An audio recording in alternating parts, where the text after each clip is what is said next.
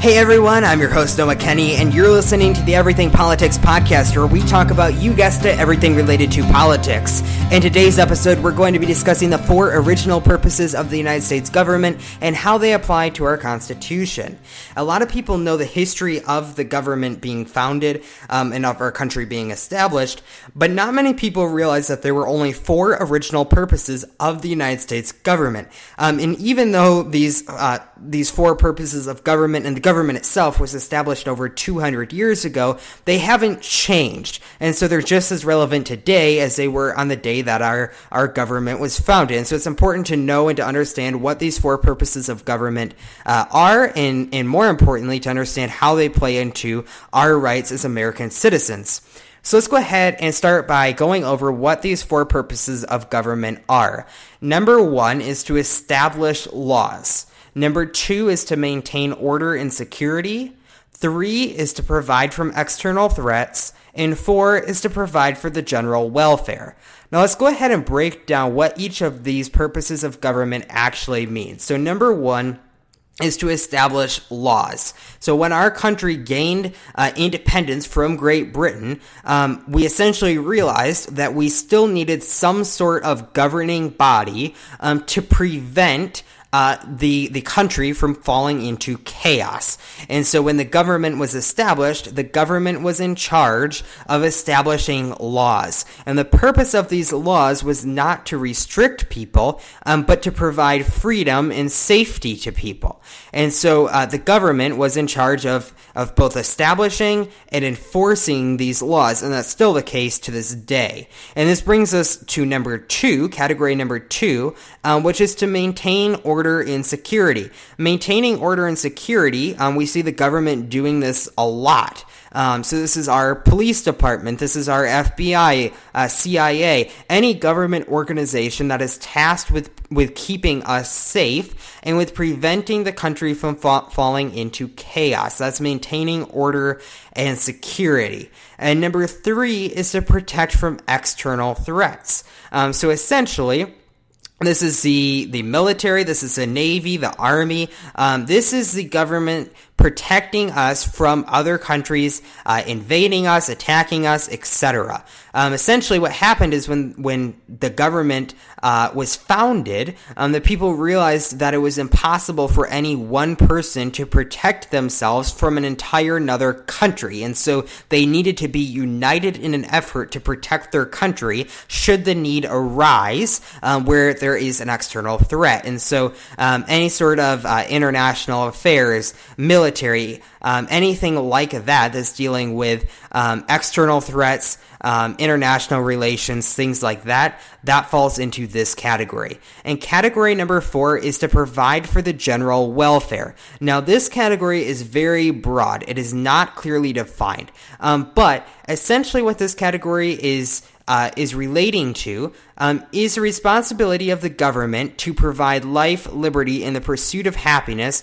to all individuals. And so this category is what allows the government to work on equality, creating equality, the economy, creating job markets, increasing GDP, things like that. Anything that allows people to essentially live more prosperous and happy lives falls into this category. Like I said, this category is very broad. It covers a lot of things, but that is the purpose of this category. So even schools, for example, public school systems, that falls into this category because it is to ensure that the general welfare is able to receive an education at no cost. Now, we won't get into the taxes that fund those programs, but that is the category or the purpose of government that our public school systems would fall into.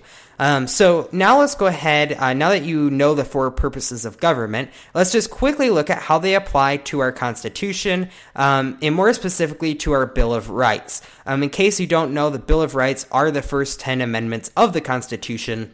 And it's the most clear place where we, as American citizens, can see our rights listed out for us. So I'm just going to pull out a couple of amendments that most people have heard before. In fact, most people have heard multiple times before. I'm going to explain how they fit into these categories of government. I won't go through all of them just for time's sake, but let's go ahead and look at Amendment 1. Amendment 1 essentially is saying that the government or Congress will make no law respecting an establishment of religion, prohibiting free exercise of religion, or abridging the freedom of speech or of the press. So that's a lot of information. Let's go ahead and summarize it. Essentially, Congress is not going to force people to practice a religion. It's not going to restrict people from practicing a religion, and it's not going to prevent people from exercising freedom of speech or from the press exercising freedom of speech. So that is essentially what Amendment 1 is saying. In what category does this fall into? Well, this amendment falls into the category or the purpose of government of providing for the general welfare. People don't want to be restricted by their religion. It makes them happy. It gives them a higher quality of life to be able to practice their religion freely, to be able to speak freely without worrying about the government. And so this falls into providing for the general welfare. Let's go ahead and look at Amendment 2, which says a well-regulated militia being necessary to the security of a free state, the right of the people to keep and bear arms shall not be infringed. Now, of course, this amendment is highly controversial. If you've seen the news lately in the past couple of years, you've probably seen a lot of controversy revolving around this amendment. But essentially it's saying that people have the right to keep and bear arms or weapons. And you may be wondering which category of government or which purpose of government this falls into, and the answer is number 2, maintaining order and security. If somebody is breaking the law, people want the right to defend themselves. They want the right to protect themselves, and they don't necessarily want to rely on the government to do so. And so even though we do have government organizations tasked specifically with protecting us and with keeping us safe, people also want the individual liberty. Remember, I said earlier that individual liberty was one of the founding principles of our government. People want the individual liberty to be able to protect themselves, and they can protect themselves by keeping and bearing arms or weapons. And so that is the category or the purpose of government that the Second Amendment falls into. And we'll go ahead and look at one more amendment, and we're going to go ahead and look at the Sixth Amendment. I'll read the first part of it, which says, in all criminal prosecutions, the accused shall enjoy the right to a speedy and public trial by an impartial jury of the state and district wherein the crime shall have been committed. And so what is this saying? Well, it's saying that if you are charged with a crime, you have the right to a jury, essentially a jury of your peers, of people that live in your area, okay? So a jury prevents the government from falsely or improperly accusing someone of a crime. And so again, this falls into the fourth category of the fourth purpose of the government, which is to provide for the general welfare.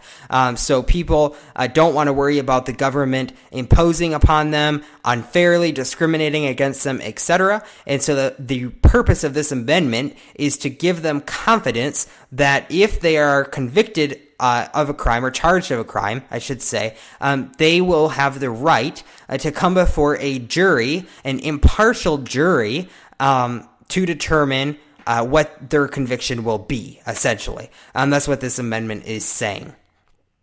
So these are the kind of four purposes of the government and how they relate to our Constitution and to our rights as American citizens.